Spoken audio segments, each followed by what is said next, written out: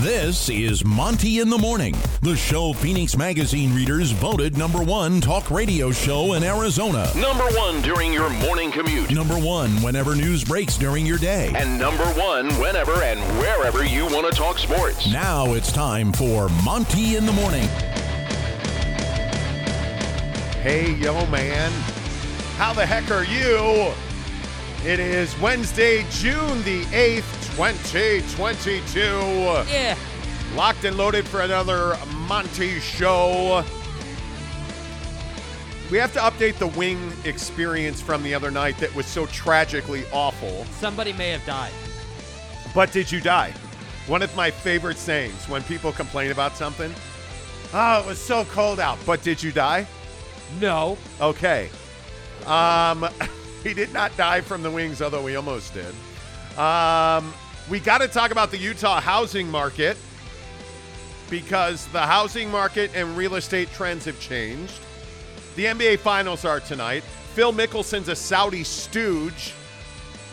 This is the level that Phil Mickelson has fallen to, that he is being referred to by the English media as a Saudi stooge. Bro. How do you fall to this level? Phil, your legacy is that of a Saudi stooge. Dude, come on, bro. Saudi stooge. Like, are you serious, Phil? Come on, bro. And that you already have that drop is hysterical. Come on, dude. Saudi stooge. Unbelievable. Unbelievable. Now stepping up to the third tee. Saudi stooge. Phil Mickelson. Oh, man. Anyway. Oh, Phil. But without further ado, let's hop on board the Rudy Gobert rumor train because it seems like for the first time in a long time, the Utah Jazz continue to be front and center in a lot of NBA people's minds about what they're going to do this summer. And I can tell you, talking to NBA folks that I am cordial with, yesterday, again, it was very clear that the Utah Jazz are absolutely being aggressive in shopping Rudy Gobert, and I would expect a trade to happen within the next month. It would be my guess that Rudy Gobert will no longer be a Utah Jazz man. But, of course, the question is, what is Rudy Gobert's trade value? And, Jake, I guess where I want to start with this conversation is, what is it you need to get in return? Just on a baseline level, what do you need to get in return if you're going to trade Rudy Gobert? Yeah, I mean, just on a baseline level, my goal would be to get back an all-star, one all-star player. That has to be the baseline for the trade. And then obviously, you know, you're going to ask for a pick or something to supplement that. And I think that the thing with Rudy is that he is an all-star level player. He is a multi-time defensive player of the year player in the league. And I think that he can bring a lot of value to certain teams.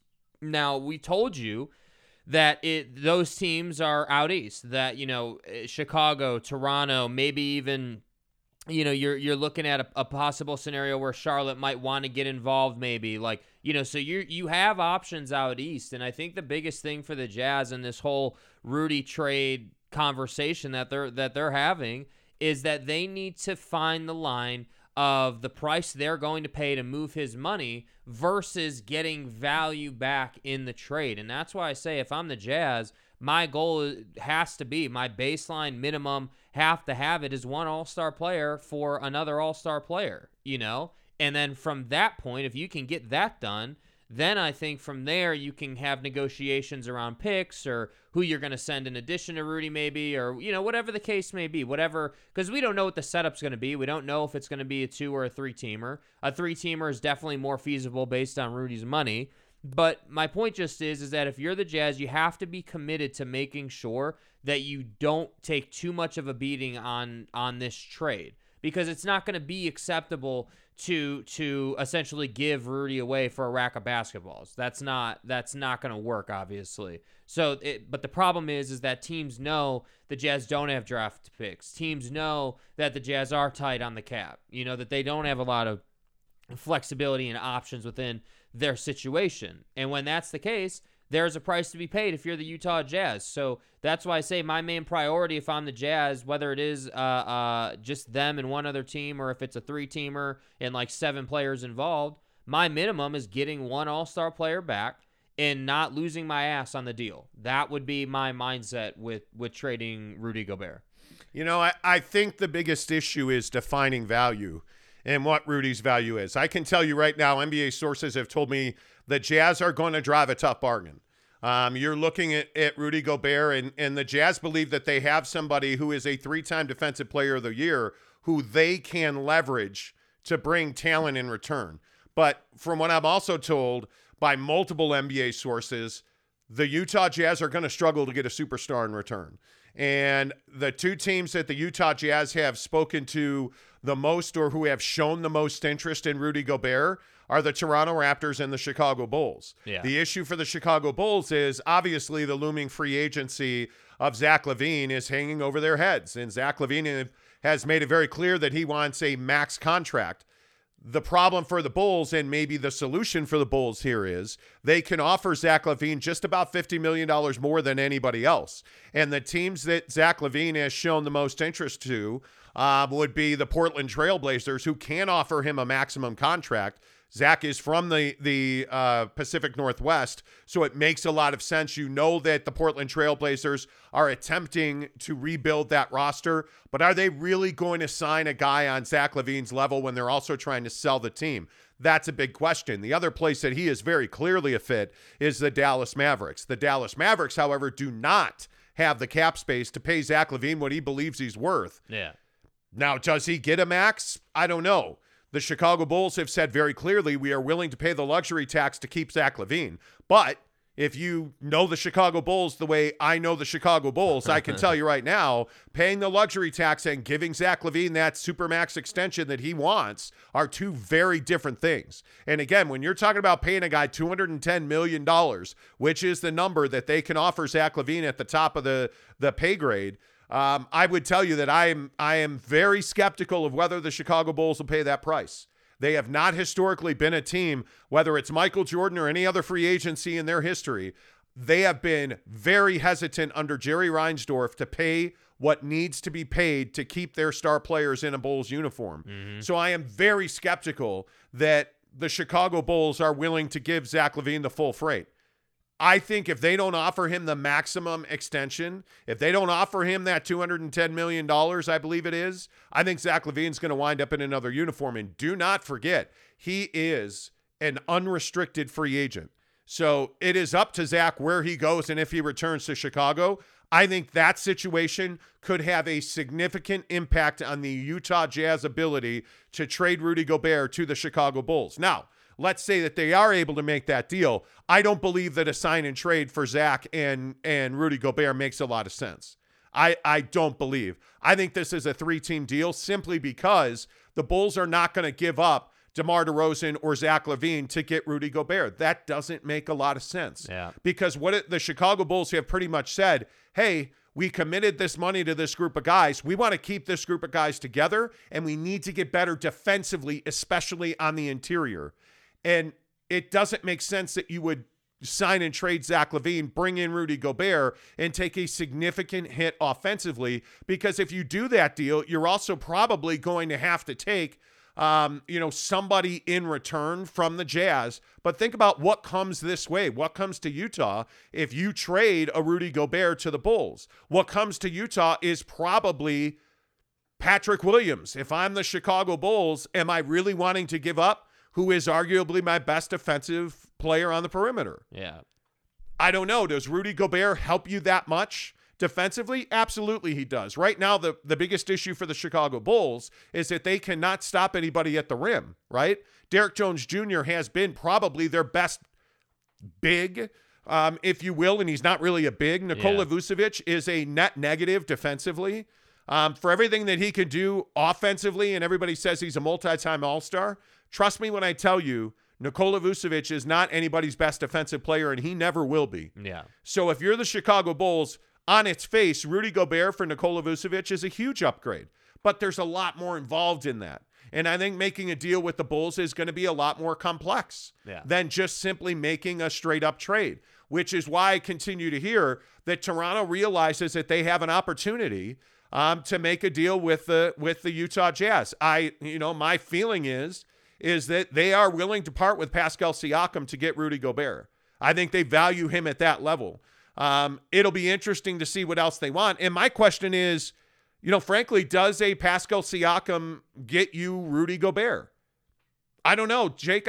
My opinion is that you're going to have to give up an OG Anunoby. You're going to have to give up a young wing player in addition to Siakam to get Rudy Gobert. Yeah, it can't just be Pascal Siakam. It has to be, and this is what I mean when we talk about defining value in different situations and different trade setups. Every trade setup is different. So, again, like my point and my opinion is that your baseline standard has to be getting an all-star level player in return.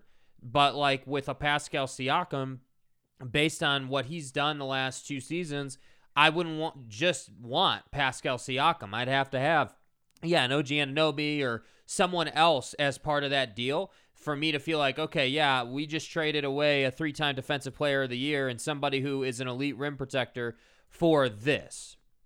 And you have said many times on the show that Ryan Smith and this front office group really needs a win. This Rudy Gobert thing cannot be messed up. This Rudy Gobert thing cannot leave the same sentiment that trading, Joe Ingles for basically Nickeil Alexander-Walker and nothing had. You can't have that. When you trade Rudy Gobert, you need to understand that when you pull the trigger on that deal, it better be a good deal for the Utah Jazz. And that's why I say I'm happy to hear that they're driving a hard bargain. I would be, think about it.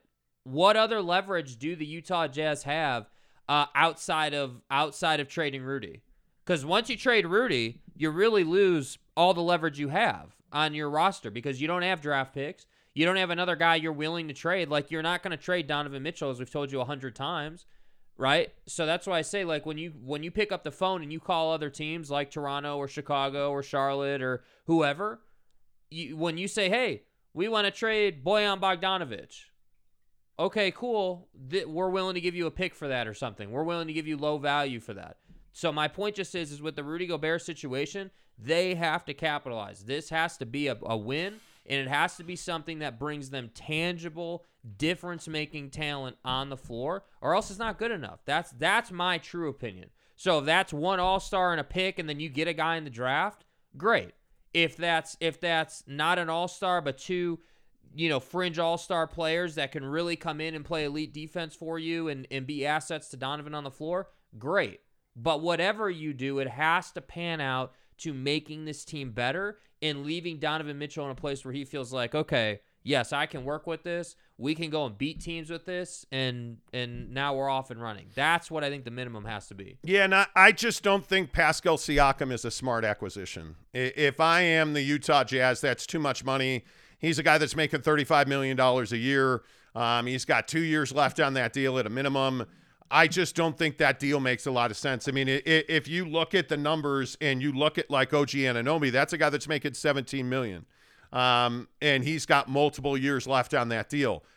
But beyond that, I mean, you're not getting the guy you would want probably on that roster to go with this deal is Gary Trent Jr. Yeah. I mean, that's a guy who is a difference-making defensive player for you. That's a guy that can play the wing and play multiple, perimeter positions to guard multiple, perimeter positions. And by the way, he's making $17 million. I mean, those, to me, OG Anunoby and Gary Trent Jr. are the core pieces of a deal for Rudy Gobert. That's where that deal has to start. A lot of people have asked me, well, what about Fred VanVleet? Or Fred VanVleet's not going anywhere. Toronto is married to Fred VanVleet. He likes being there. They like him being the centerpiece of their team. They want to move, in my opinion, Pascal Siakam because he has been a bit of an enigma for them. Pascal Siakam's not been the star player that they hoped that he would be, and I think they know that they're probably at their ceiling with him. Yeah. So moving Rudy Gobert and getting Siakam in return is not attractive to me. I would rather make the the Vucevic deal in Chicago because he's on an expiring contract. Yeah. And if he doesn't give you what you need in the middle, okay, at least he can shoot a three, and at least he can move the basketball at a pretty high level. And by the way, he's got a pretty good back to the basket game. Yeah. So he can play at all three levels. He is an excellent jump shooter, both from three. For his size, he's a good three-point shooter. He is a good mid-range player, and he can play with his back to the basket. I can live with that suckage for 1 year defensively. Yeah, and right? I think that's your best point on him. Like him being an expiring contract. That's the other narrative that you got to keep in your mind here as a Jazz fan when we're talking about trading guys. Expiring deals that like will expire next season that you could move at the deadline to then go and get another guy. That's also a factor you have to consider. So I agree with you. I think the Chicago deal has benefits, but I think that to me, when I hear Rudy Gobert for OG Anunoby and Gary Trent Jr., I don't mind that so much. I like that. That gives you options. That gives you some scoring. That gives you some defense. Those players, those are pliable players, as I like to say. Those are guys, as you were just saying, those are guys that can do a lot for you. So I wouldn't necessarily mind that. But, man, I really like – I got to tell you, I really like the sound of Rudy for Vucevic and Patrick Williams and then trading Vucevic at the deadline this coming season to get another player. I like the sound of that as well. So, I don't know. This is what I mean. It's such a difficult thing to predict, like, where they'll wind up with Rudy and in this trade because of Rudy's contract and how that impacts trades and the fact that the Jazz don't have draft picks, that also really impacts the conversation they're able to have. So if I'm Danny Ainge, Toronto is probably option 1, Chicago is probably option 2, and then I definitely got to curate, a third option as a backup plan. That's probably how I would be stacking these options if I was him. Yeah, I think it's very difficult to make a deal with Chicago right now. There's not a lot of clarity, and it'll be interesting to see how patient will the Utah Jazz be in making this move. I mean, to me it makes the most sense, and we've talked about trading Rudy Gobert for a long time, and the hard part is that Rudy is a valuable contributor. Yeah, he's a guy that's a 3-time Defensive Player of the Year. That has real value. I would not be giving him away on the cheap. Yeah. I need leverage. I need return. Yeah. The problem is when you look up and down, I just don't see that a deal with Toronto or Chicago is going to be easy to make. You better understand that this is going to be a very difficult deal to make. I think that when I look at the Toronto deal, I still maintain that I would probably include Trent Forrest in that deal. Mm-hmm. I think the issue is that trade on its own, if you bring in an OG Anunoby and a Gary Trent Jr., you're not a better basketball team. And you've got to there needs to be another move, right? If you bring in a Patrick Williams, if you bring in a Nikola Vucevic, and, let's say you get a Javonte Green as part of that deal, or you get, a Kobe White as part of that deal. Now you're probably the same team, right? Because you're better defensively. There's no doubt about that. Patrick Williams is a guy that has a massive upside. Yeah. Massive. He's already a really good perimeter defender. But you know what? I mean, you're not going to get one of their best young players. You're not going to get an Ayo Dosunmu in that deal. Yeah. And yesterday on Twitter, I saw a lot of people saying, I'd have to have Ayo Dosunmu. Well, then you're not going to make a trade with the Bulls. Yeah, that's not happening. And the thing that you have to understand is the Bulls are not going to give up their future or their present.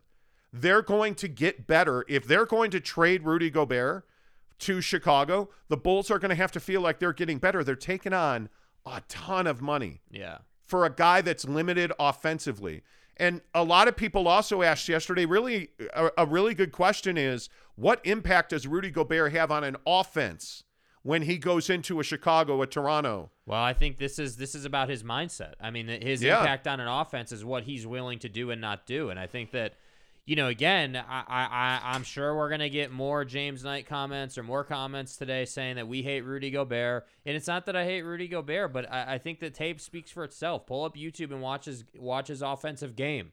His impact on an offense is setting good screens. He's one of the best screen setters in the league. He is elite at that. No doubt about it. He knows how to set a dirty screen without it getting called, and I love that about him. I think that's an absolute asset for an offense. However, I think the problem is that after that screen is set, if he's not involved in the pick and roll and a lob to get a dunk, he's just somebody that's standing off to the side essentially offensively.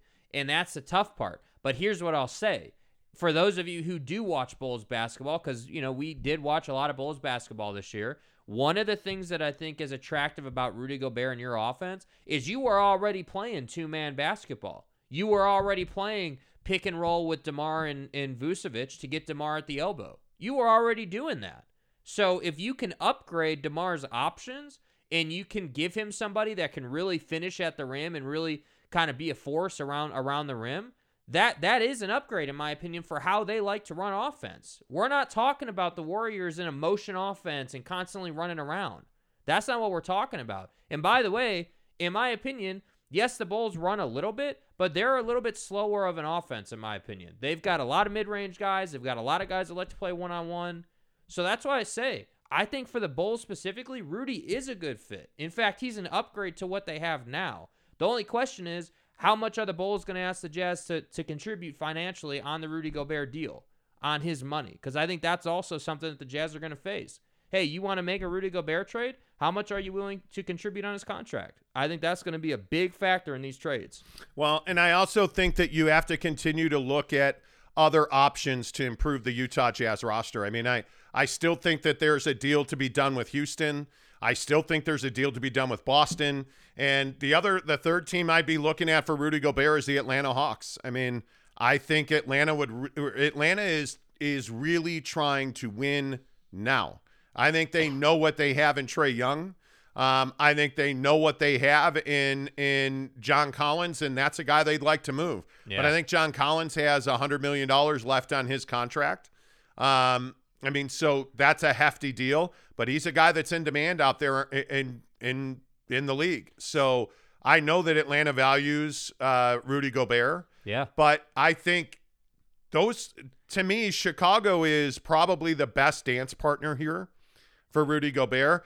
And I also wonder, where does Bojan wind up? Where does Bojan Bogdanovic wind up? And I think that there's a lot of value out there for him. I mean, again, I still maintain Bojan Bogdanovic is a guy that you will trade to any other team in the NBA. Yeah. You'll trade him to Dallas. You'll trade him to – I mean, he fits in a lot of places. Mike Conley fits in a lot of places. Take their names out of it and just describe them as players. What is Bojan Bogdanovic? He is a sniper. That's it. He's not an offensive player. He's not an off-the-dribble guy, even though everyone wants to say he's got some great back-to-the-basket game. He doesn't, right? He just does that for the Jazz. For a playoff team, for a contender, he's a come off the bench or maybe even start. I could see him starting for like an Atlanta Hawks maybe.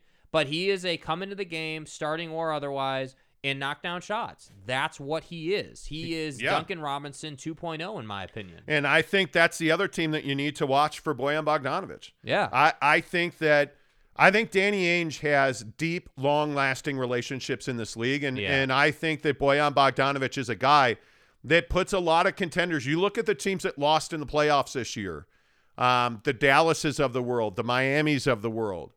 I think you're looking at Boston. If Boston loses the NBA Finals, I think they're going to trade Marcus Smart.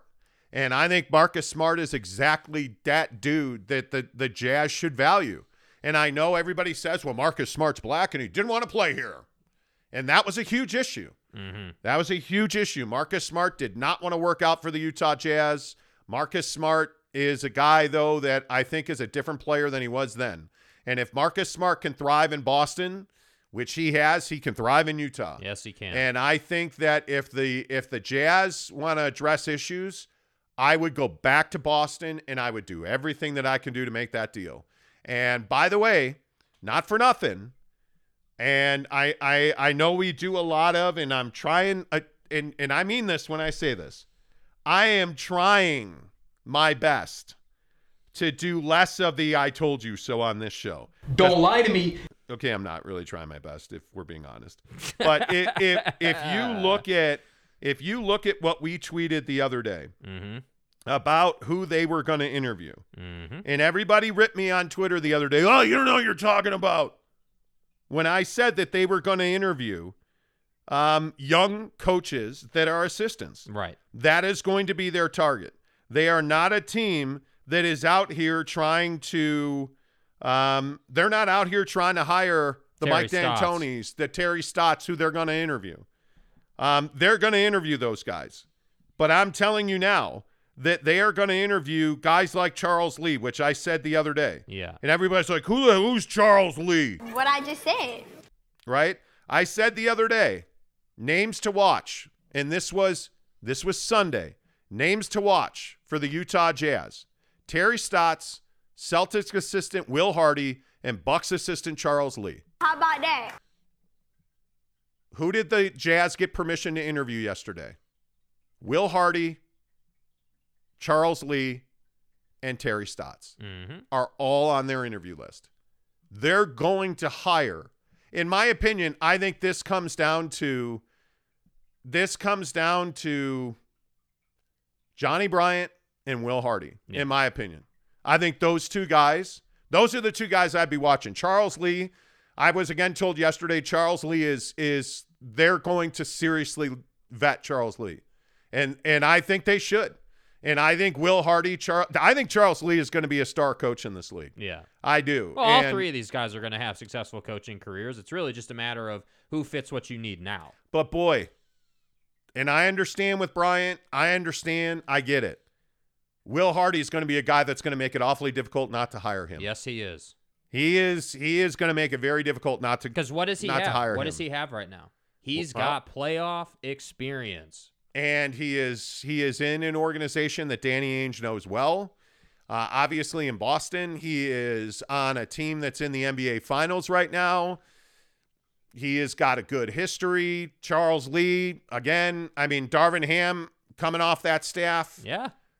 I'm telling you that those guys, I didn't tweet their names for no reason. Those guys are very, very, very much on everybody's radar. Yeah. As the next star coaches in this league. And that's what I'm saying. Like, if you're a Jazz fan, and when they hire one of these guys, and I have to agree, Johnny Bryant, obviously with the connection to the organization, everyone wants to put him as the favorite.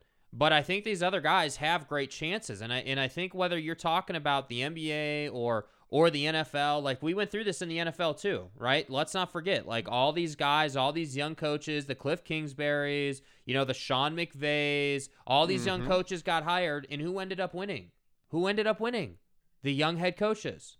All of them got really good teams, and they went to the postseason. All of them. So that's what I'm saying. If you're the Utah Jazz, prioritize Donovan Mitchell. Hire a young guy that's energetic, that understands the culture, that he can connect with, that he can have a great relationship with, and then let's see what you can do. And I'm telling you, through this summer, my expectation, if I was a Jazz fan, no matter what happens this summer, with whatever they get back for Rudy and whoever they hire and however it looks, don't expect a championship this coming year, but the next year, that's when I would start expecting to get some serious traction in the postseason. Because you need a season to put the team together. You need a season for them to play together and build chemistry and do all that good stuff.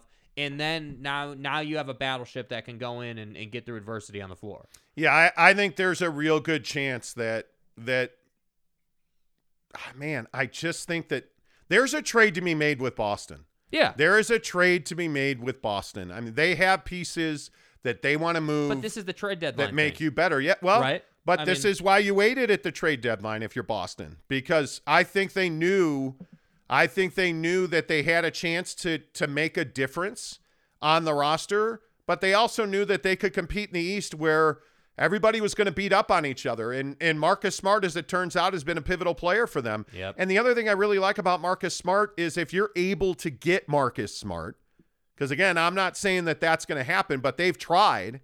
If you're able to get Marcus Smart, he is very affordable, but I also like that could be a 3-team deal. Yeah. And, again, the question is, what does Boston need? I think they need a player that will complement Jason Tatum. Bojan Bogdanovic. Well, and I think Mike Conley's another guy that fits there. Yeah. They need an on-ball general, and Mike Conley is that guy. Mike Conley is a vet who can mentor guys that can help you improve. Yeah. You can say a lot of things about Rudy Gobert, but Rudy Gobert's best offensive use is when Mike Conley's on the floor throwing him lobs. Well, and I think after the year Mike Conley had, I think we can all agree that, I'm not going to sit here and say his offensive game is regressing, but he just had a rough year offensively, as far as individual scoring. And so for a team like Boston, you're not going to ask him to score a ton. I mean, yeah, sure, he'll get, your 15 points a game, but you're not going to ask him to be 25 a night. You're going to ask him to be, 10 a night with 10 assists. That's what you want. Get me 2 3-pointers a game. Yeah. Move the basketball. Do the little things that right now Boston doesn't have a point guard. Frickin' Jason Tatum and Jaylen Brown in positions to score. Get Jason Tatum off the ball. Get Jason Tatum off the ball. Because Ime Udoka's offense works better when they move. Yeah. And you're seeing right now, when you look at Golden State, by the way, if you're going to watch the finals tonight, one of the things I'd really encourage you to do, watch the relationship with Steph Curry and Draymond Green. You watch those little, what they call twist screens, where Draymond Green gets the ball, like Steph Curry, there's that highlight of Steph Curry throwing that cross-corner pass to Draymond Green, who takes one dribble, steps up, and then just turns around, and Steph Curry's run the baseline, comes behind him, and shoots a 3 and makes it. Like, that's the relationship. That's the off-the-ball movement that 9 out of 10 NBA teams don't have, but everybody wants. And so when you look at that relationship, that's what a team like Boston doesn't have for Jason Tatum. They don't have a guy to facilitate his success. Frankly, the Utah Jazz don't have a guy to facilitate Don's success. And I think you've seen that right now anyways, Mike Conley's not that dude anymore. Right? I think Father Time is undefeated, as we always say on this show. So I look at what the Jazz are doing. They're being ultra aggressive in the trade market. And I love it. I think this is exactly what they should be doing, because everybody thinks deals get done the day they're announced. Deals are getting done right now. I am telling you now, deals are getting done on a daily basis right now. Yeah. And the sooner that you begin to make those phone calls, and if you're going to make a deal in the summer, it's probably going to be not probably. The foundation for that deal will be laid at the deadline. Yeah. And I think that's why you heard that the Jazz were the most aggressive team at the deadline. Not necessarily to make a deal at the deadline, but to make sure that the groundwork was laid so you could make a deal this summer, Jake. And I think they've absolutely done that. Yeah, and I think this is what you would expect out of Danny Ainge, frankly. And I think that, this is kind of why I was really hoping at the presser the other day that someone would have asked just a general, even a softballish question about, like, hey, like, how aggressive were you guys at the deadline truly? Like, were there good conversations had, or like, just something around that? Because I completely agree. It makes perfect sense if you think about it. Like you're going to go out at the deadline knowing that you're probably not going to make a franchise-altering move, but this summer changes have to happen. You know that. Anybody who knows anything about basketball and watched this team knows it was required. And that's why I'm saying, like, Danny Ainge, like, Ryan Smith deserves a ton of credit for Danny Ainge coming in. And I really hope that this first deal with Rudy Gobert that Danny makes is one of those deals where you're like, okay, we've clearly rounded the corner here as far as the front office is concerned, and now we're heading in the right direction. We can see the future. Danny is fully involved. I also heard that yesterday, that Danny Ainge is fully involved in the process now. Danny Ainge was not on the phones at the deadline. Danny Ainge was much more, hey, let's work on this. Hey, do this. Like, he was part of the process. He is the process now. Yeah. Like, at the deadline, Justin Zanuck was the guy trying to make deals, and I think that's one of the reasons the deal didn't get done. There's nobody better at making deals than Danny Ainge. So I think you're going to see that. The other thing that I would say is that you're going to make multiple deals here. Yeah. This is not one major trade and let's go win a championship. Yeah. This is multiple trades, and let's see what the end product is. You got to change the core. That's just what it is. Exactly. And frankly, I don't really care what order the trade happens in. Yeah. My feeling is that you're likely going to get, I could see it one of two ways. You make a big Rudy Gobert trade, give yourself some cap space, which is another reason I really like the Bulls deal. Give yourself some cap space, and then go and make a trade for Bojan Bogdanovic that allows you to sign a free agent, maybe that brings you draft capital back in future. which is one of the reasons I like a draft night trade for Bojan Bogdanovic, because you'd really like to get back into the NBA draft this year if you can. It's nuts. To say that the Jazz aren't in the draft this year is absolutely It's terrifying. nuts. It's terrifying because one of the things one of the reasons I like Charles Lee so much, the guy is an absolute talent developer. Johnny Bryant's an absolute talent developer. Yeah. That has to be a key component because, unfortunately, you're probably going to wind up trading Trent Forrest. You're probably going to – I would not be surprised if they traded Jared Butler. I wouldn't be surprised if they traded their younger guys because at some point you have to give talent to the coach that works in his system. Yeah. Something I don't think the Jazz were very good at the last 2 years, frankly.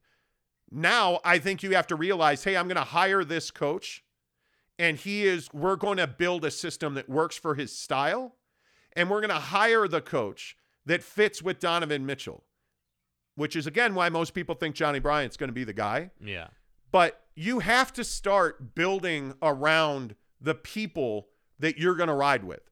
So you're going to hire this head coach, get guys that fit the way he coaches. Yeah. Right? Like, get guys that, one, he's flexible enough and talented enough as a head coach to take Nikola Vucevic, who you traded for Rudy Gobert, and make the best of that until we can move him at the deadline. Yep. Or, hey, we're going to go out and make a huge sign and trade, and we're going to get John Wall. We're going to get Zach LaVine. But this is what you've been saying about Danny Ainge, and I think it's a really relevant point, which is Danny Ainge is old school. Danny Ainge wants to hire a head coach that is pliable to Danny Ainge's vision and will Yes. go along with it. And I think it's ultra important in building championship contenders to understand that the struggle is going to be real early on. I mean, again, look no further than Boston right now. Like, your casual NBA fan who maybe hasn't been following the league for the last 5 years doesn't know that Jason Tatum and Jaylen Brown were garbage for a minute, and then they got bounced by LeBron. This team talked about trading Jaylen Brown multiple times. Like, they've been through the ringer, and I think that,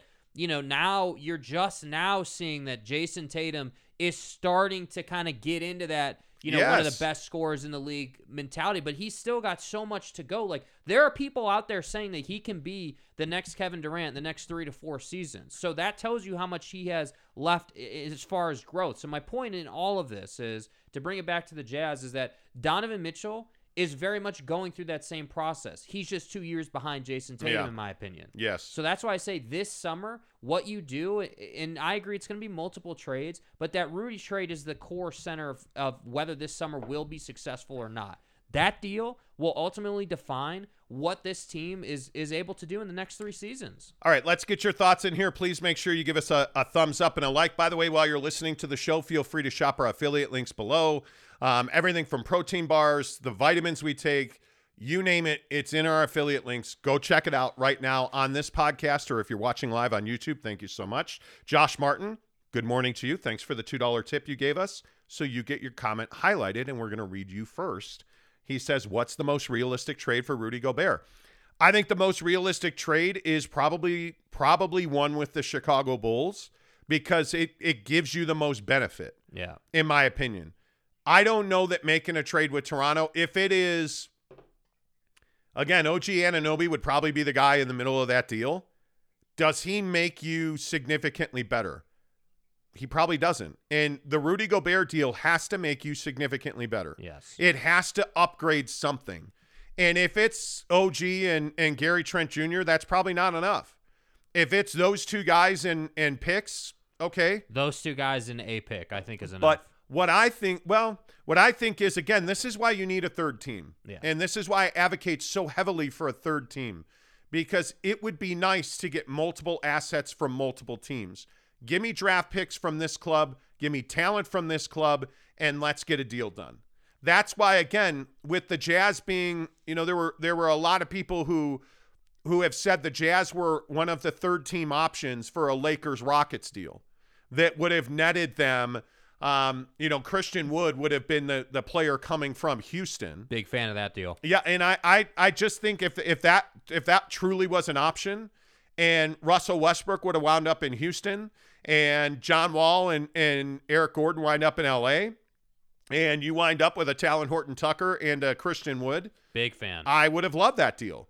I absolutely would have loved that deal. I think that would have been an epic deal, and I think you would be a better team today.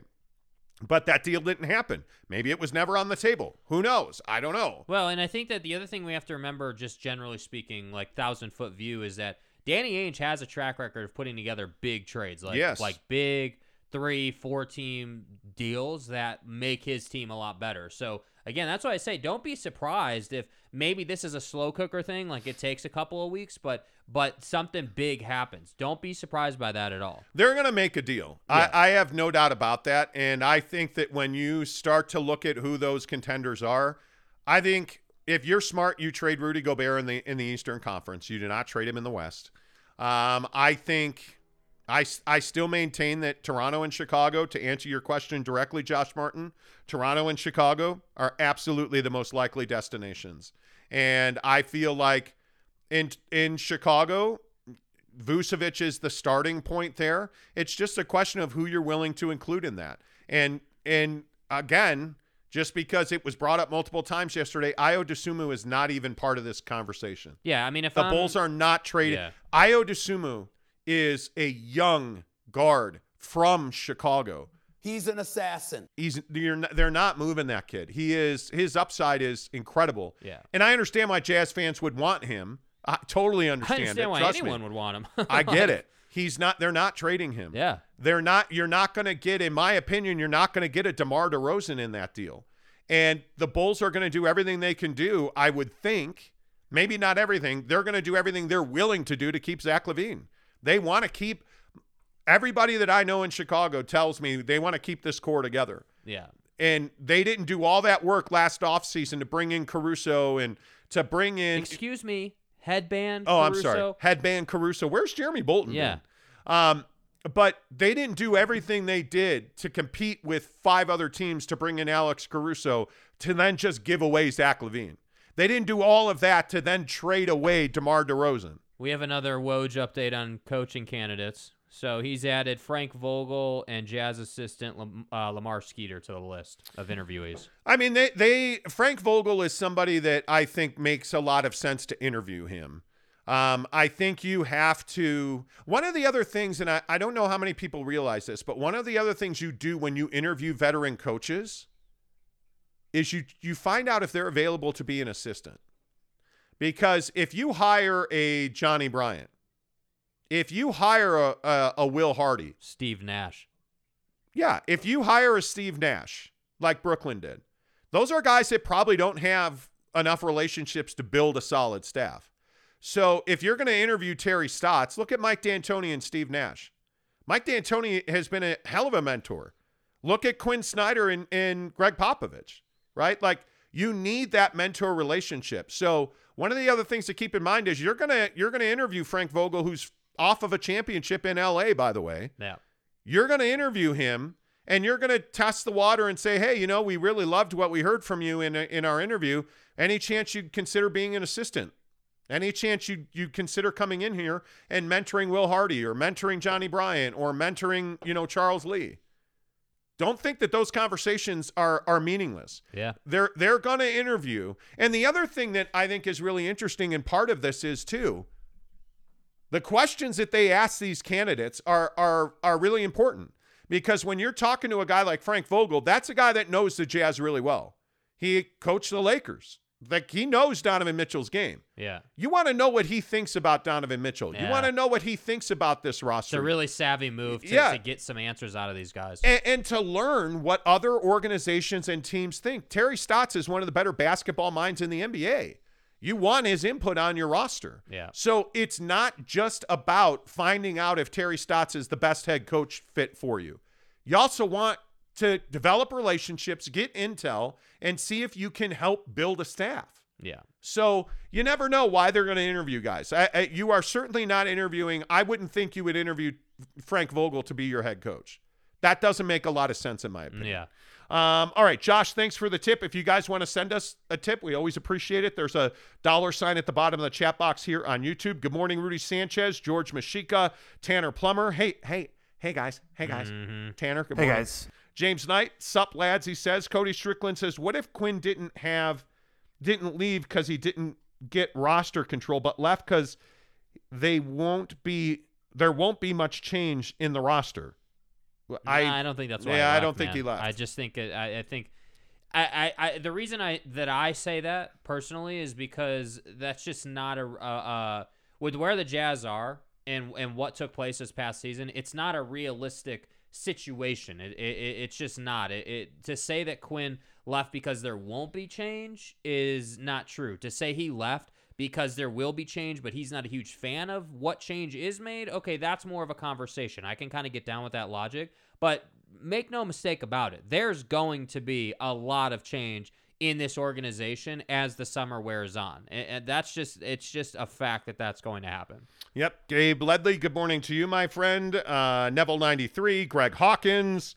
Gabe Ledley says, based on money alone, you'd think another all-star would have to be involved in the Rudy trade. You think the Jazz are looking to go big for big? That's an interesting question. I mean, Nikola Vucevic fits that bill, certainly. I mean, for everything he's not defensively, and he's not defensive at all. Yeah.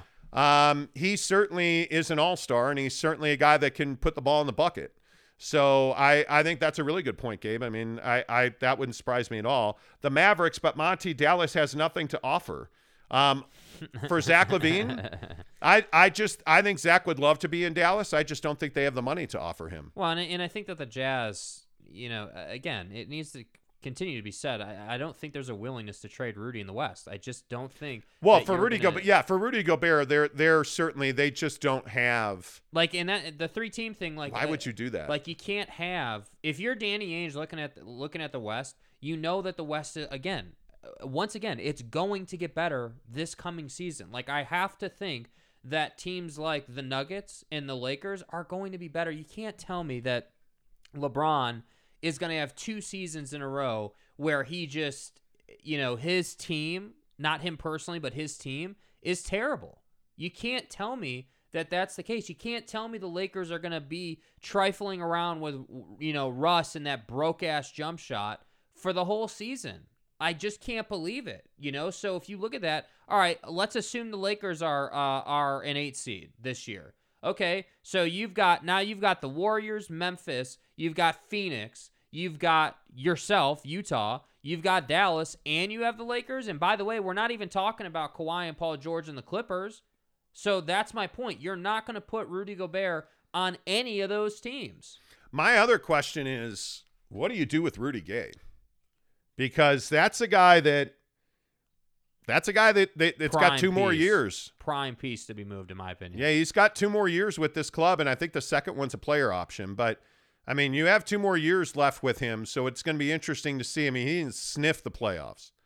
He did not sniff it. But again, that was a Quinn thing, right? It was well documented that Quinn didn't feel like he had a good matchup against Dallas, so maybe that changes with whoever they bring in. You know? Kane Urin says, Rudy's going to be hard to trade. Your return will be less than you want. Picks would be great, certainly.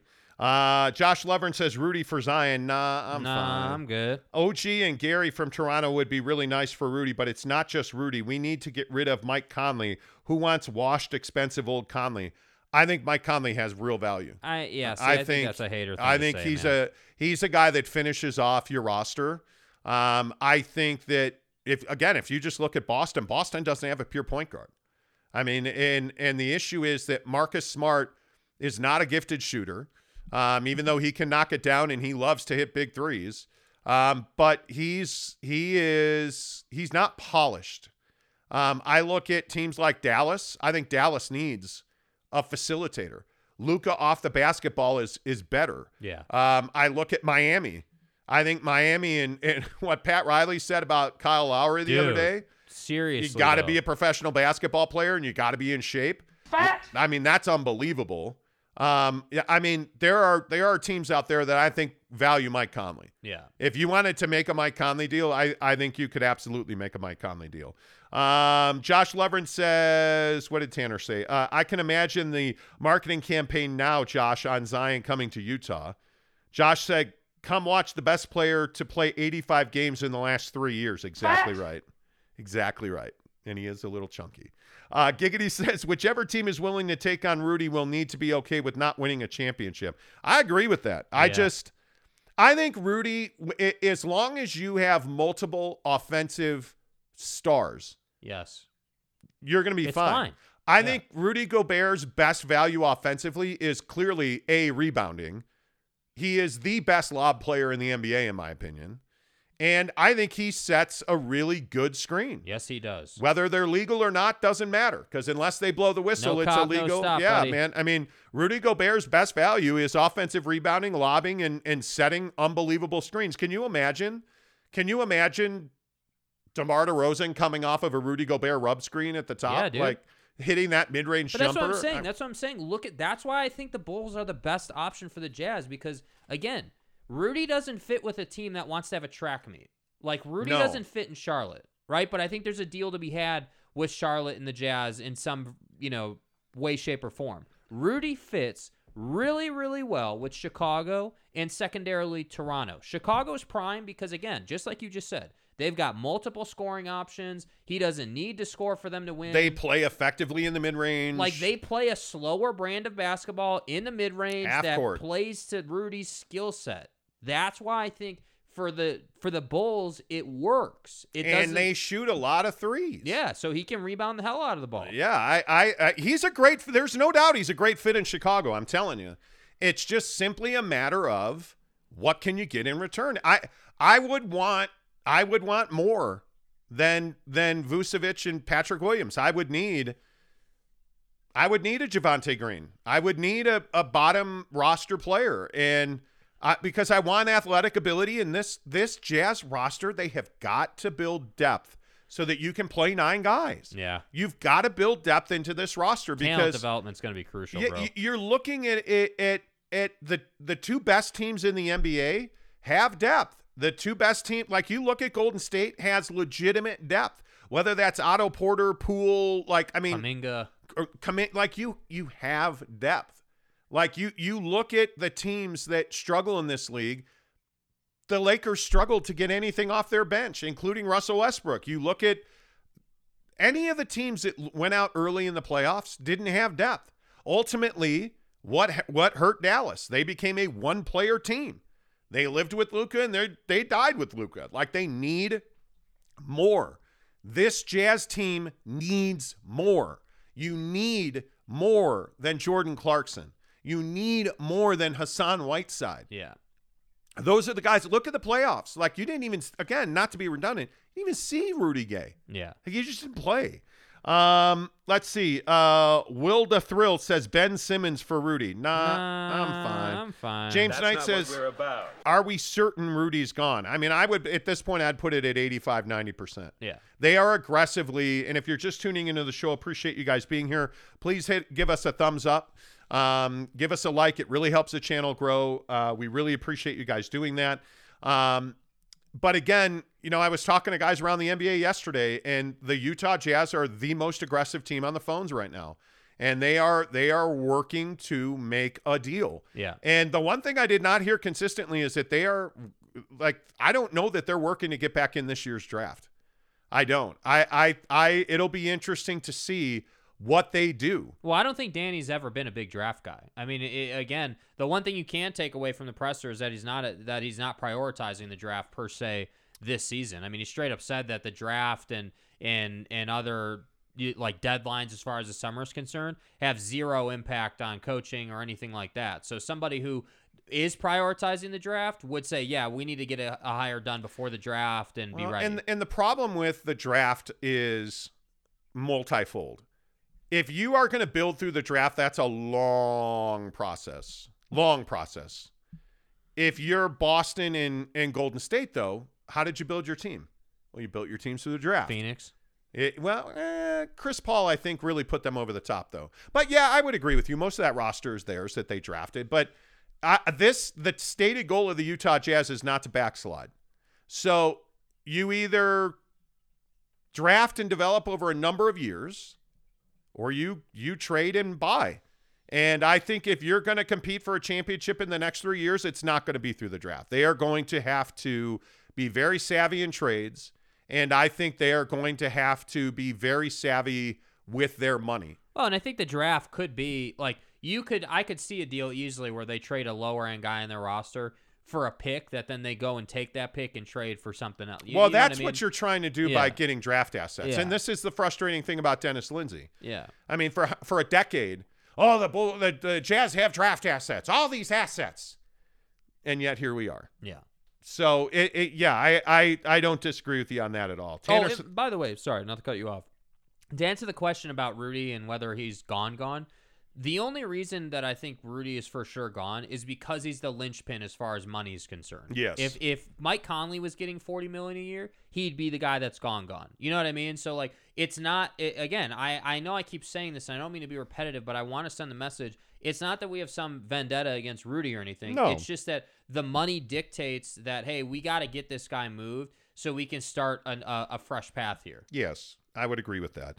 Let's see. Eric C. says, morning, Monty Town. What's up, Eric? Conley, a busted down point guard that's overpaid, Josh Levering says. He got paid. I mean, and I don't disagree. No doubt about that. I don't disagree, dude. His career's coming to an end. I don't disagree with that. But I'm not going to sit here and say that he has no value because that's simply not true. He has value to the right team, just like Rudy has value to the right team. You send Conley to a playoff contender, there's a deal there because, you're not asking these guys to score. You're asking these guys to essentially be role play starters who do a thing. Okay, Mike, I need you to bring the ball up reliably for our offense, and I need you to get Jason Tatum and Jaylen Brown in positions to score the basketball. And then, hey, hit the mid-range floater and give me 2 threes a game. That's not that much to ask. It's just not, you know? Yeah, I think one of the things that's really interesting is everybody values guys differently. You pick a guy up off the trash heap, like one man garbage is another man gold. I mean, you look at guys like Carmelo Anthony. You look at guys there are guys around this league. Russell Westbrook is going to be somebody's gold because I'm telling you, the guy is not done. The guy is not done, and they're going to move him. And I just don't know. I don't know for what they will wind up moving him for, but they're going to move him. Well, and this is the John Wall discussion. John Wall's been. We haven't seen John Wall in the court in a minute. It feels like a long time. But really, he was a great teammate in Houston. He helped develop guys. He stayed in shape. He was at practice. Like, he was doing things for that team. And so, to me, that's what I'm saying. There's opportunities out there. The Jazz just have to get this particular portion of the summer right, man. Eric wants to know when the Jazz are going to release their uniforms. I continue to maintain that the Jazz will do that the moment the finals are over. Yeah, there's some rumors going around Twitter right now that it's going to be like next Thursday or whatever, like just some random day. And I don't know. Yeah, what is that? The 15th? I think it's like the 17th? 15th? 15th. Sure. Yeah. Next Thursday, something. 15th, 16th. But the problem with that is next Thursday's Game 6 of the NBA Finals. Yeah. I have a hard time believing that they are going to release their jerseys on the night of Game 6 of the NBA Finals. I got to think it's before the month is over, right? Like, before June is over, I would think that they would, but who the hell knows? I mean, again, I have to say, it's the least of their problems, in my opinion. I mean, yes, it's important, but, again, what you're doing with the roster is what matters. That jersey's terrible. Yeah. We're the Jazz, if the jerseys that have been leaked are correct. Oh, I think they are. I know I'm probably the only one. I think those are legit. I think those are their jerseys. This is like the Utah Oregon Ducks then, I guess. I don't know, but I'm not a fan. That's brutal. It really is brutal. Will the Thrill says Boston will not trade Marcus Smart. Watch him. Watch him. You got to be cold-blooded, bro. You got to him. be cold-blooded about these guys. Win a championship, and then you got to do some work on the roster. Eric C. says, I love the smell of new Jazz era in the morning. Yeah, so do we. Yeah, dude. Adam R. says, Boston is way bigger than Utah. Smart is a fit, but again, we would need to swallow $30 million for that trade. I don't know that you'd need to swallow $30 million in a Marcus Smart trade. I mean, it all depends on the setup, man. I mean, he's making good money. I mean, you're not trading Marcus Smart head up for Rudy Gobert. Yeah. I mean, that doesn't work for anybody. I think Boston, to trade Marcus Smart, Boston's going to need significance in return. Rudy provides that significance. The question is, what will the Jazz get? Because Marcus Smart straight up for Rudy Gobert doesn't work financially, I don't think, for either side. That is almost more than doubling what you're paying Marcus Smart. So my feeling is that you'd have to, it'd be part of a larger deal. All of these deals are part of a larger deal, frankly. Mr. E said, whoa, hey now. That was a comment dump. Sorry about that. Let's see. Josh Martin says Rudy for Ayton. It's the DeAndre Ayton situation's interesting. I am in the crowd that says DeAndre Ayton's done in Phoenix. Yeah. And I think he should be done. He's not a fit for what they do, in my opinion. I think that they are much more on the DeAndre Ayton to Atlanta for John Collins train than they are for Rudy Gobert. I think Rudy Gobert, the problem for Rudy Gobert in Phoenix is that he's an anchor on offense, and they don't need, the last thing they need is an anchor. Yeah, that's not going to work. I think they're stylistically, their offense does not work with Rudy in there. I mean, you need your center in that offense to shoot jumpers. You need your center to create space for, really for guys like Book, they run a lot of cuts through the paint. And Rudy has not been a guy, even though Quinn tried to adjust that, and I thought it worked really well having him out of the paint on offense. But Rudy's not been a guy that historically has been out of the paint. And what does that do to a guy like Mikal Bridges? Yeah. What does that do to Devin Booker's mid-range game, who he relies on cuts and curls and screens through the paint?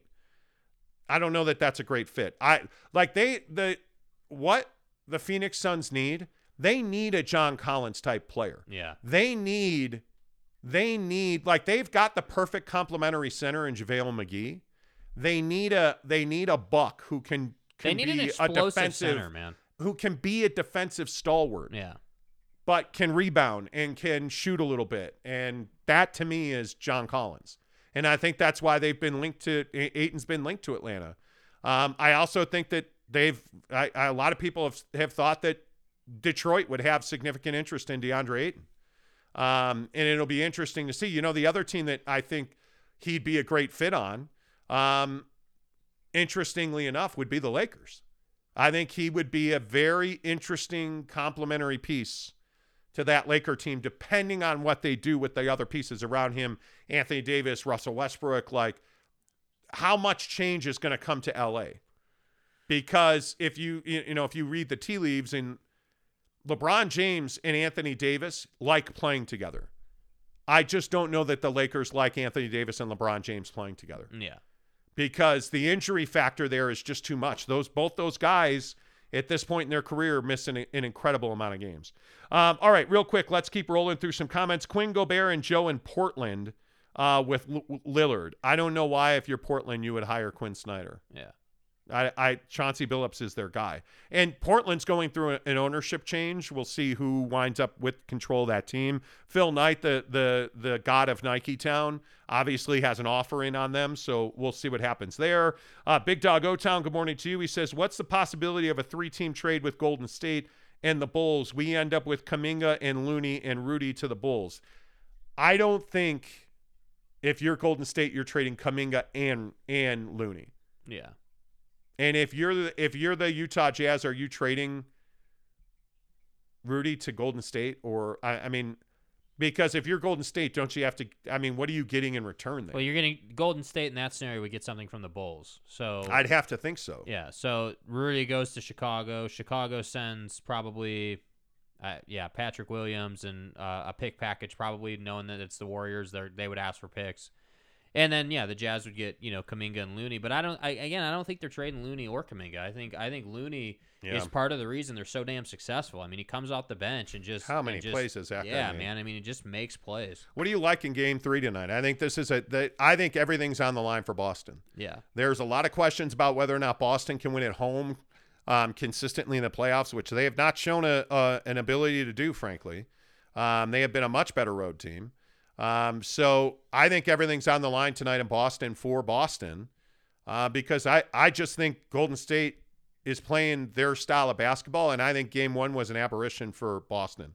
I just don't see them shooting that well again. Yeah, I think that I think that the Warriors will win tonight. I think that they will go in there and take this game, and then I think Game 4 is the make or break game of the series. I think for Boston, in Game 4 you're going to be down 2-1 in my opinion, and that's you can't go down 3-1 heading back to the Bay. So that's why I say tonight I think that there's a lot of talk about Klay Thompson being in this drought and when he's going to snap out of it, because it's not if. He is going to snap out of it, and it's just a matter of what game that's going to be. And my biggest thing for Golden State is that Klay has had some of his biggest games out east, man. But you can just see he's pressing. You can see that he's really trying to make a contribution.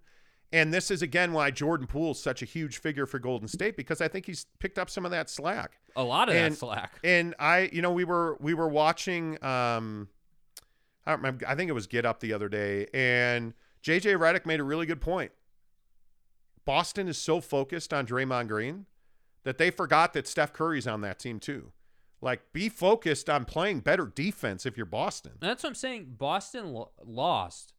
And Klay didn't even have a night. Klay didn't even have a game. He hasn't even had a game yet. That's what I'm saying. The Warriors' best is better than the Celtics' best. And ultimately, these two games in Boston are going to come down to turnovers. And I know that that's cliche basketball talk, but the fact is when the Warriors don't turn the ball over a ton, they're going to win the game. They're even if Steph has a slow start, he can get it going with the best of them. And that's why I say, you're right. They're focused on Draymond, but the Warriors are focused on getting Klay going, because when Klay scores 25+, they're damn near impossible to beat. I mean, it's just how it works for their team. So that's why I say I think the Warriors win tonight, and then I think Game 4 is the defining game of the series. If somehow the Warriors can pull out both of these games, then obviously the series is over. But I just think that Boston has a tendency not to play well at home, and that's tough. Yeah, it'll be interesting to see. I like Golden State tonight. I just, I think Steve Kerr's an elite head coach, and Ime has done a lovely job there. But you're a rookie head coach, man. These moments are not easy for veteran head coaches, and my feeling is that I think Golden State's just more ready to win. Yeah, well, they've all been there. The core of the team has been there, and that's the thing. Jordan Poole may have butterflies before the game, or he may be impacted by the big moment. Steph, Draymond, and Klay don't give a damn about the moment. They're there to do their job. Yeah. Barry wants to know, how much value do we see in Rudy Gobert? I see a lot of value in Rudy. I mean, you can't just give him away. He's a 3-time Defensive Player of the Year. The price, as we were saying earlier in the show, if you're just tuning in, the Jazz are asking for a ransom in return. And they should. I mean, he's the best defensive player in the NBA. He's a 3-time Defensive Player of the Year. However limited he may be on offense, he is an elite rim protector. And again, that's why I say his best fit is with the Chicago Bulls, because that's exactly what they're lacking. And the Bulls don't need their center to score. They need their center to defend and rebound. And there ain't no better defender or rebounder in the NBA than Rudy Gobert right now. Yeah. He is an elite rebounder. So, yeah, I value him highly. Dante May says, would Utah demand a center back for Rudy? Not necessarily. I think, it depends on how much you value Azubuike as well. I don't value him highly. What do you think of Hassan Whiteside? Is that a guy that can be a number 1 center for you? Not necessarily is where I would put that. There's a formula in the league where you don't need to have a 7-footer in the middle to win ball games, and I think that's becoming more palatable in the NBA as the years go on. So that's why I think your point about the John Collins deal maybe or something like that is totally doable for the Utah Jazz. I don't see any issue with that, and I think that someone like a John Collins, who is an explosive center who can block but also can shoot, I think those are guys that would work for the Jazz for sure. And Atlanta values Rudy Gobert. There's no doubt they'd like to add him. Yeah. But I mean, most teams that you're going to move him to are going to want you to take Vucevic, are going to want you to take Capella. And if you're the Jazz, you want nothing to do with Clint Capella, in my opinion. Yeah. I don't think he's an upgrade. So, and he makes a pretty penny as well. I just think you need to be careful there. Let's see. James Knight says early shower for Draymond in Game 3, almost in Game 2. Strange Cloud says Ben Simmons is trash. Well, I don't know that Ben Simmons is trash. Ben Simmons has had a very difficult year, physically and mentally. He has had a very difficult year. This is a really important summer for him. And I give the Nets credit for standing behind him, like supporting him in his battle with depression and trying to rebuild his body. I give them a lot of credit for that. He's got proving to do. This is a huge summer for Ben Simmons. Huge. Lucito Diaz says Quinn Gobert and Joe in Portland with Lillard. I think we already talked about that. Why would Portland do that now? Yeah. And you just hired Chauncey Billups. So why would, after all the crap you took for hiring him, you're going to – no, that doesn't make any sense at all. Karen Montemayor says, will you rate the new Jazz jersey when they come out? Yes, very poorly. Very poorly. The fact that that's a name on the show now is ridiculous. I would agree. Yeah, Eric, but they just lost to the worst team in the West. Are we really talking RSL? Maybe we need to talk more RSL in this show. I don't know. Did you guys see the Utah Grizzlies in the Western Conference Finals? All right. I want to get to this live golf thing. If you're here right now, give us a thumbs up and a like, please. Appreciate you guys being here.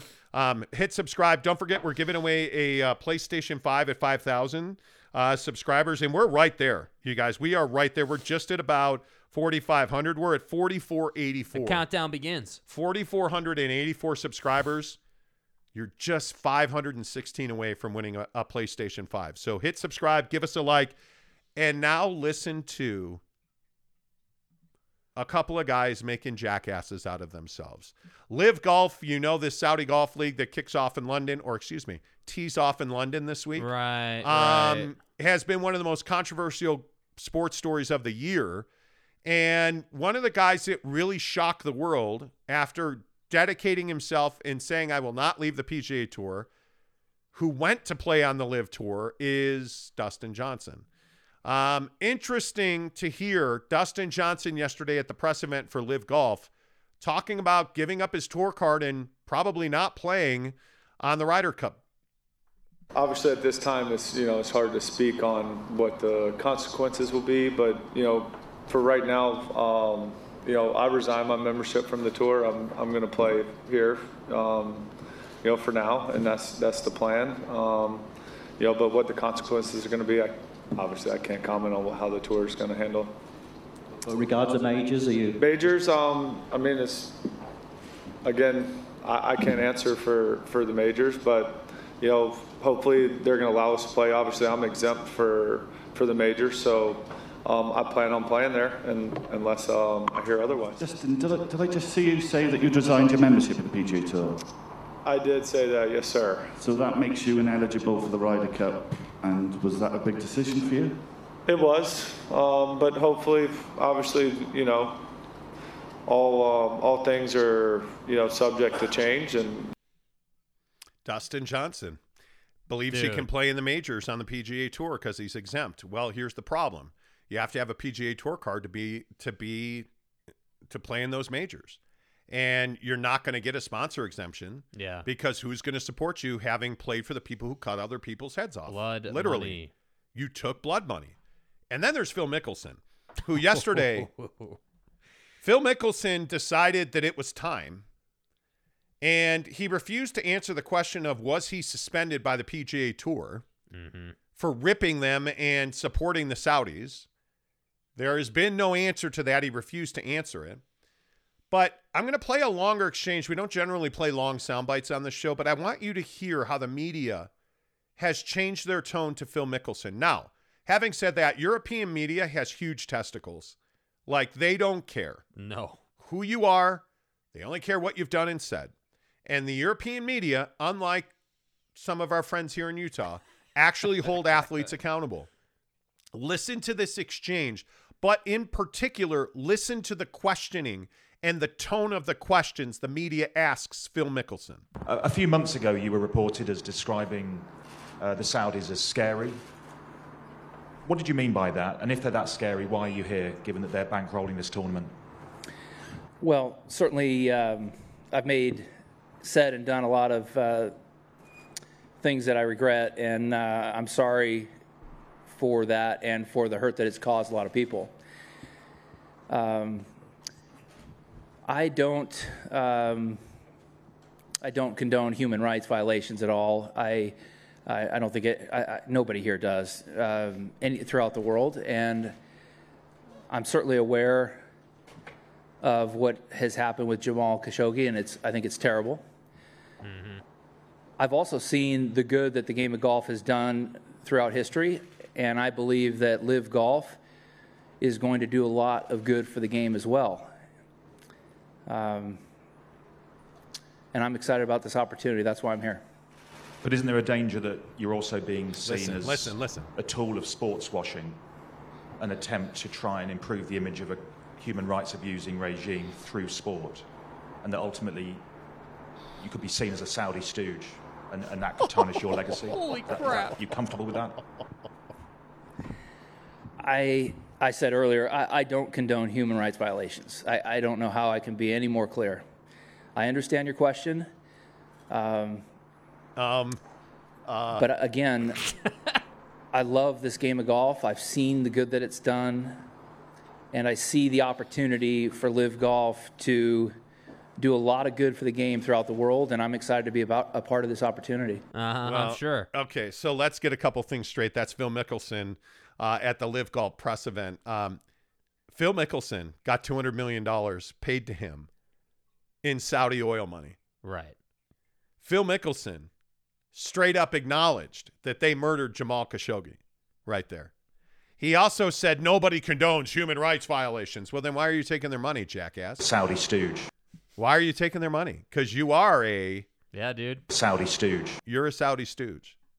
And to sit here and say that you can't make it any clearer, you could make it clearer that you don't support the murder of Jamal Khashoggi, where the Saudi, royal prince allegedly ordered his murder, and it's really not alleged anymore, but ordered his murder, where his body was chopped up, dismembered, and taken out of an embassy in a bag. If you didn't condone that action, you wouldn't have taken their $200 million. Well, Yeah.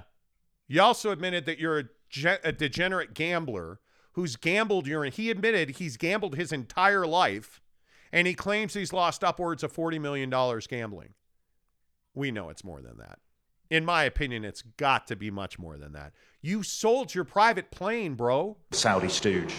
You took their money because you needed their money. Dustin Johnson at least was upfront about it. Well, I'm taking the money because I don't like playing the game. I want to retire. So I took the $150 million in blood money. Hey, cool, man. I don't like it, but cool. Right? And then It's insane to me that Phil Mickelson is ruined. Yeah, it's over. Cool. Congratulations on your $200 million replenishment of gambling money. But you're done. Your legacy's ruined. Saudi stooge. You are in bed forever with the Saudi murderers. You're in bed forever with the people who cut other people's heads off. Do you get that? Bro, they cut a body up and put it in a bag and carried it out and had a body double dressed just like Khashoggi so that people would think Khashoggi walked out of the embassy. Are you kidding me right now, bro? Oh, I don't support, human rights violations. You do, though. For $200 million, you do. He's an assassin. Because look, asshole, everybody's got a price. And yours was $200 million. So you can sit here and you can say, well, nobody supports human rights violations. The price for chopping up a body is like over $1 billion now. Saudi stooge. Just in golf talent. Look, I feel bad for Khashoggi's family, but it's $200 million. Man, do you know how many parlays I can play for $200 million? What a despicable human being, bro. It's really despicable. Yeah. Are you serious Thanks, with this Jimbo. guy? Yeah. And then he does the best thing is that he does the typical Yeah. It's unbelievable. Yeah. And I give the media there a lot of credit. They actually asked him questions. Him, bro. Torch him. They Torch cut him. people's heads off, Phil. Yeah. And you took $200 million. Yep. and you're saying nice things about them, and you're supporting them for $200 million. Congratulations. You're officially a POS. Yep. That's what it is. And by the way, it's what it is. By the way, more credit to Tiger Woods. More credit to Tiger Woods. It needs to be said. He turned down damn near $1 billion. Just saying. Phil Mickelson, yeah. Tiger Woods turned down $1 billion. Phil Mickelson, that we know of, that he's admitted to, lost like $40 million gambling. If he admits to that much, how much do you think it really is? Several hundred. And this Several guy's hundred million. This guy's made almost $1 billion in his career. In his career. Yeah. Think about how much money that is you could lose gambling. And you had to sell your private plane. Please. Phil's no stooge. No. Saudi stooge. Giggity says, Phil's no stooge. He's a biatch. Tanner Plummer says, Phil will always be known as a Saudi stooge. He Saudi stooge. Looking very aware of his surroundings. Phil lost $4 million in gambling that we know about. John Daly lost $60 million. I wouldn't put it past Phil to have losses in that range. I would agree. Yeah. You know, like, I don't know, man. It's crazy, dude. It is absolutely beyond me that any of these guys would give up their tour card to go and play in this thing. I understand that, you know, that the Dustin Johnsons of the world want the PGA to change the dress code so they can wear shorts out on the course and so they can do some certain things on the course. Listen, the truth is, the issue is name, image, and likeness. That That's might what be this is true. about. They won't.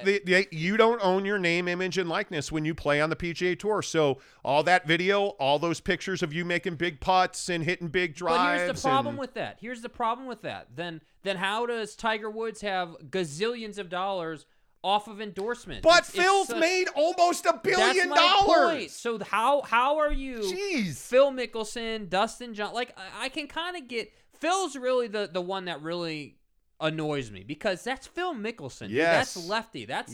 That's like legacy player for the PGA. One of the best players in American golf history. Ever, dude. I mean, who now condones cutting people's heads off. Saudi stooge. It's ridiculous, bro. Good Lord. Anyway. Greg Hawkins says, y'all know Phil, Fig Jam. Okay. Okay. I don't really get that, but that's fine. Okay. Anyway, my point is. Yeah. Mm-hmm. Right. I don't know how he got here. I don't know, man. I don't know how he got here. Okay, real quick, couple other things. Right.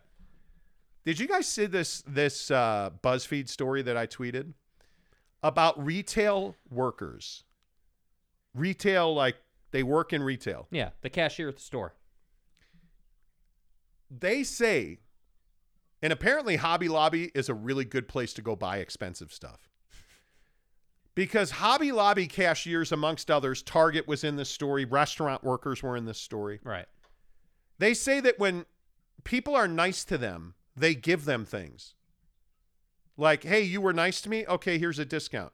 Hey, you were nice to me? Here's a free drink. Here's a free meal. Here's a discount. Right. At Target, one cashier who says she was treated so poorly by most customers. Right. That a lady bought an item and didn't have the coupon. And so the cashier leans into her and is like, hey, tell me you forgot your coupon at home. Just say that out loud. Hey, I forgot my coupon at home. Oh, that's okay. I have one for you right here. Saudi stooge. What?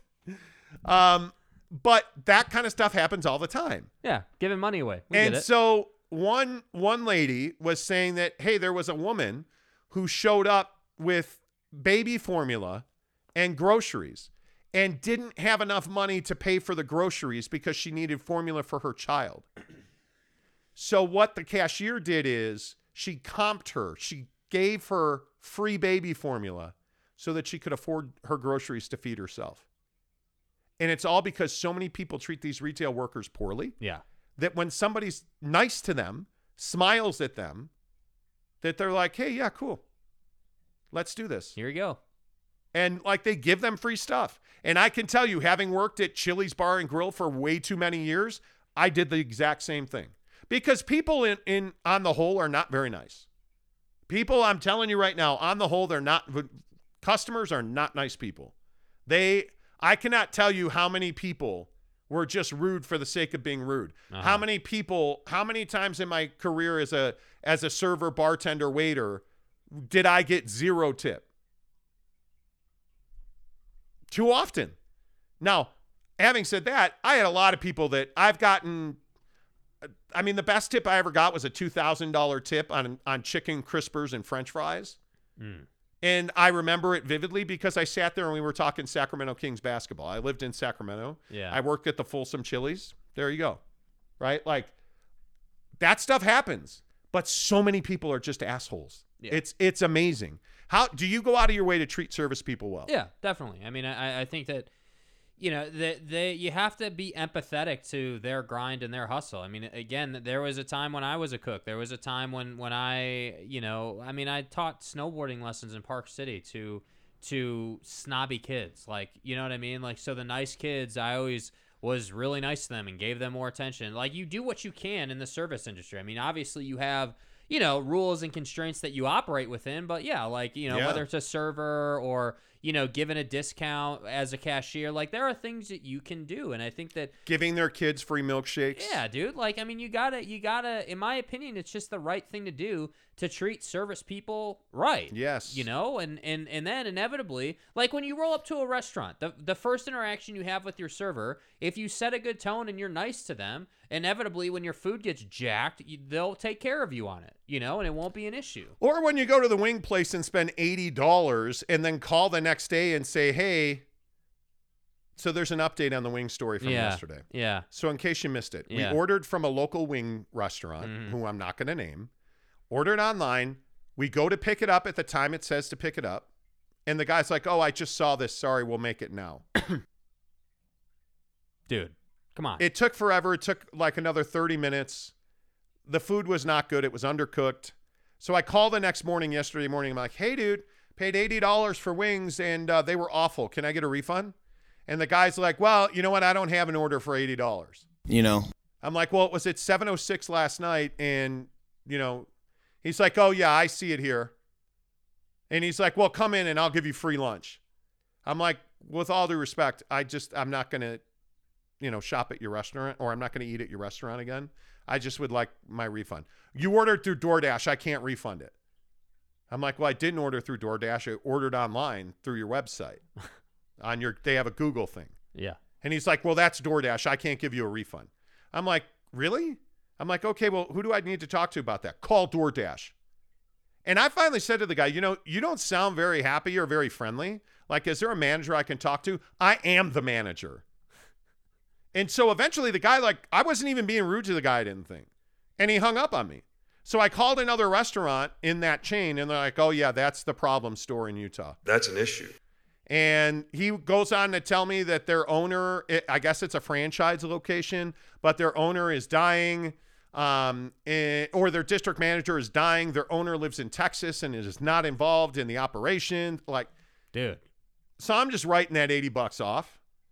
But I'm telling you, service people need to have service. Well, and my other point here is that or need to give good service. This is the price you pay when you go off the beaten path to order food. That's right. You know, I mean, when you go somewhere, this is the first time I'd ever been to this place we went to, and you know, you just begin to understand why the mainstays are the mainstays. You know, yes, you do. Why B-Dubs is B-Dubs, why Wingstop is Wingstop, why Jersey Mike's is Jersey Mike's. You know, because you get a really good experience basically every single time.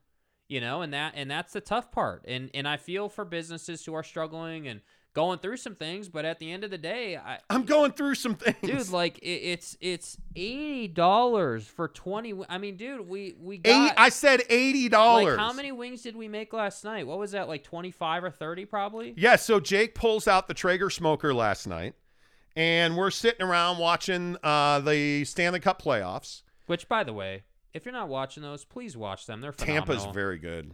It's unreal how good they are. And so he made wings while I chopped down my like 10-foot tall grass. The jungle in the backyard. Oh my God. So the wings were great. The wings were fantastic last night. Why did we go out? We spent $30 on right now. By the way, chicken wings are really expensive. Yeah. Just went to Harmon's, got 3 packs of all drums because real men eat drums. Right. And they were great. Really enjoyed it. Fantastic. So, lesson learned. Yeah. This is why I don't eat out of order. And by the on way, the DoorDash. tater tots in the air fryer, highly recommend. Eric C says that's not all Jake pulled out last night. Yeah, you know what I mean? Like that's kind of, yeah. Let's see. Big Dog O-Town says a $2,000 tip, man. That's some economic wealth gap for yo ass right there. Dude. Cut a check. Exactly. That was in like 2003. Man, Better times. 20 Better times. God damn, that was 20 years ago. That was 20. Oh, I'm so old. Oh my God. That was 20 years ago. Facts. Good Lord. Yeah, man. How times have changed. The side of chips with a half bowl of ranch is aging. All right, real quick before we get out of here, let's talk about the Utah real estate market. You know I'm passionate about real estate. You know we talk about it all the time. Yeah. So we follow the trends in real estate here in Utah very closely. Right. And one of the things that we've seen over the last couple of weeks, as I properly predicted, because I'm right about everything. Yeah. The hell out of here with that. Just ask me, I'll tell you. Yeah. You knew there was going to be an influx of inventory, which means more houses for sale. But here's the problem. Nobody's buying. Nobody's buying. There are houses all around the Salt Lake Valley that are now at 20 days on market without a single contract offer. So what's happening? Well, everything is so overpriced that people are not willing to pay over. Yeah. Because what's happening now is with interest rates going up, Uncle Joe Biden just decided one day to charge people more. With interest rates going up, he didn't actually. It's not his fault. Dangerous misinformation. Yeah, he doesn't have time to work on mortgage rates because he's busy playing with the gas prices. He sets the gas prices. Right. He doesn't. Anyway, the point is mortgage rates, interest rates are higher. So between the interest rate and the overprice that you're paying on the house, you're not going to be in equity on a house you buy right now, probably for 10 years. Yeah. So consumers, particularly millennials, are a little hesitant to buy real estate right now, as they should be. Because as I've told you, my firm opinion is for one of the first times in history, you're better off renting right now than you are buying. This is fucking America. Now, that wasn't the story 2 years ago.